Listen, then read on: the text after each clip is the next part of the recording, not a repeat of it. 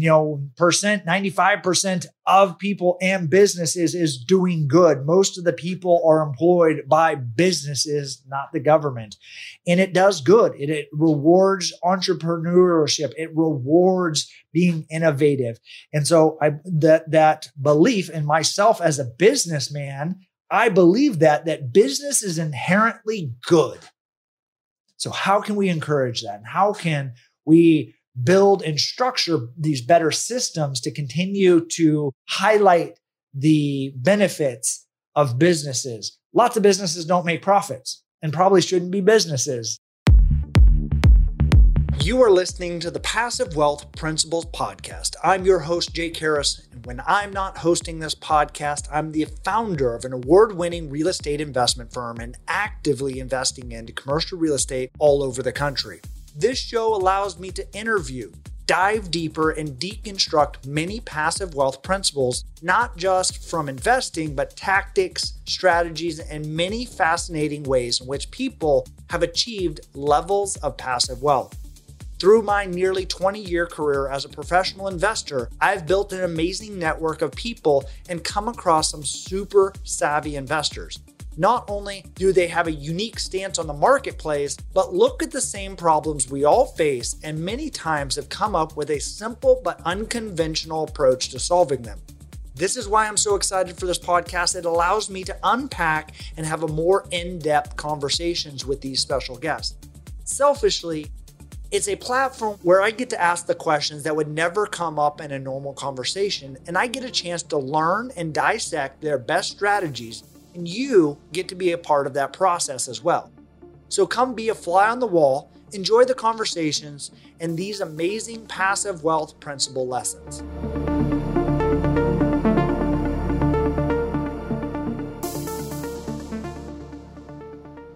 Welcome to another episode of What I Learned. This episode is about Jace Mattinson. Unbelievable. It was, I have pages and pages of notes. It was one of my favorite interviews. Jace is now, I want to say he's 33. I don't know how old he is actually. Maybe 34, somewhere in there. Early 30s. Call him millennial. He was and went the path of a CPA, had one of his clients that he was familiar with or investing or, doing financial books. They were in trouble. He then took that opportunity to buy into the company at 27 years old, kind of a leveraged buyout, and then restructure the company, 140-year-old lumber company. Over the course of that time period, he thought this was going to be the business that he was going to build out. But one of the key things, and I'm going to actually go to it, is that he coined a phrase that I think is unbelievable of building a business that is scalable and sellable. Scalable and sellable. So building all your systems as if you want to grow it into infinity. And then obviously those structures make the business sellable. He took that model. He took it from a lumber supplier with historically very low margin business and scaled that up from 250 people, went backwards a little bit, and then built it up and acquired more companies and more stores to 450 employees. And I think just under 40 stores at the time of exit, and sold it into the 9 figures. I mean, at 27, 28, now 30 something years old.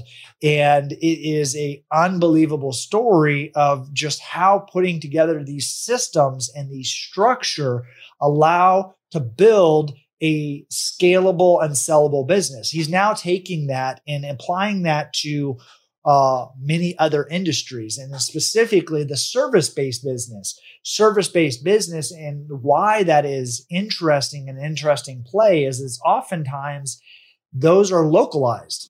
A pool maintenance company, a lawn maintenance company, it's not like those are typically national present firms. You can have national presence in them, but then finding a localized type of business, layering in through acquisitions, economies of scale, and then finding out just building in normal kind of systems of finances, systems that better improve margins.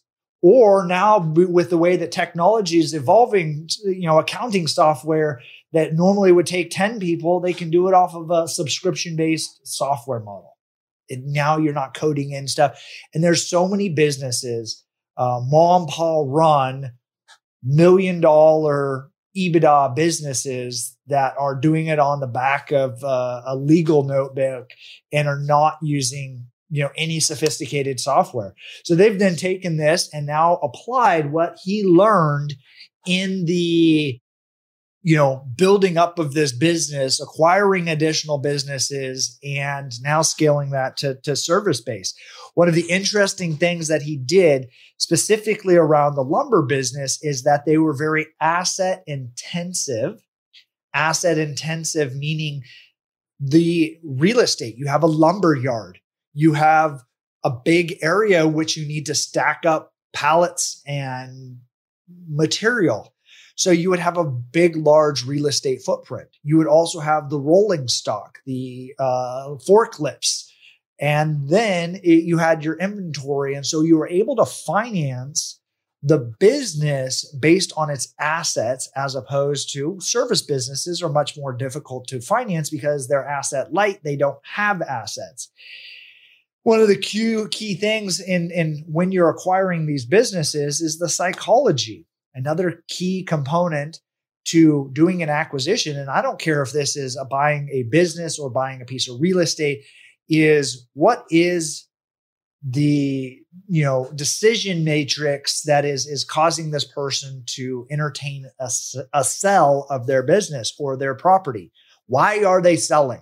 Try to get that backstory. And I've found that when you can find out why they're selling and then some of the dynamics that are maybe not present from a high level. For instance, Jace talked about a situation where some stepkids work within the organization where they didn't have any influence on the org chart. They did have a lot of weight in their personal opinions to the people that were potentially selling that blew up a potential deal because they had not understood the dynamics of the psychology of people. And so now what you can do is use some psychology, use these mechanisms of maybe asset heavy businesses that have low margins, but you can finance it or get high leverage on it and be able to come in with little to no money down. So Jace goes through this, breaks into, and I want to highlight one of the other big things that he mentioned that I very, very much agree with is business is inherently good. What does that mean? It employs people. Capitalism gives people purpose. Of course, there's bad capitalism. Of course, there's bad businesses. There are people that are polluting or doing crazy things, but the vast majority, the 95% of people and businesses is doing good. Most of the people are employed by businesses, not the government. And it does good. It rewards entrepreneurship. It rewards being innovative. And so that belief in myself as a businessman, I believe that business is inherently good. So how can we encourage that? And how can we build and structure these better systems to continue to highlight the benefits of businesses? Lots of businesses don't make profits and probably shouldn't be businesses. However, those are nonprofits. I'm looking at the ones that generate profits. They are and can be a fantastic vehicle to create a livelihood, as well as even just being an employee in it. Can you create those and make them platform companies, add bolt-ons? There's just so many ways in which this business environment is evolving. Right now, the baby boomers, one of the largest generations of people, typically are these business owners in the United States, are retiring in droves. And I read an interesting statistic that said 60% of businesses that are for sale will not sell. I actually experienced this. There was some land, some real estate I was looking at The guy had a business, a legacy business that had been in business for 50 years, 60 years. He made pavers, made the bricks and the things. And actually some cities, their downtowns were paved with the pavers that he made. But his kids were not interested in the business. They had these huge pieces of equipment that made bricks. And he just closed it down and sold the equipment for pennies on the dollar, because what is a used brick making machine worth? Not a whole lot, other than a handful of people. And so oftentimes they were able to buy it for scrap metal, and they just closed down the business. Would he have been interested in selling it? Maybe. I wish I had some of the skill sets and knew Jace 3 years ago. I did know him. I didn't know what he was doing 3 years ago. The things that he had put together and how you could create some systems inside this business that is essentially just being given away for free, closed down, we're no longer existing. So how can you take that? Obviously, you can listen to the episode by Jace. He gives a lot of practical advice, a lot of lessons learned throughout his history, as well as some great book recommendations, some great podcast, and really everything is a risk. One of the key factors is doing nothing is a risk. Investing into businesses is a risk. It's all a risk, and how you can be and take a calculated risk as opposed to being risk adverse.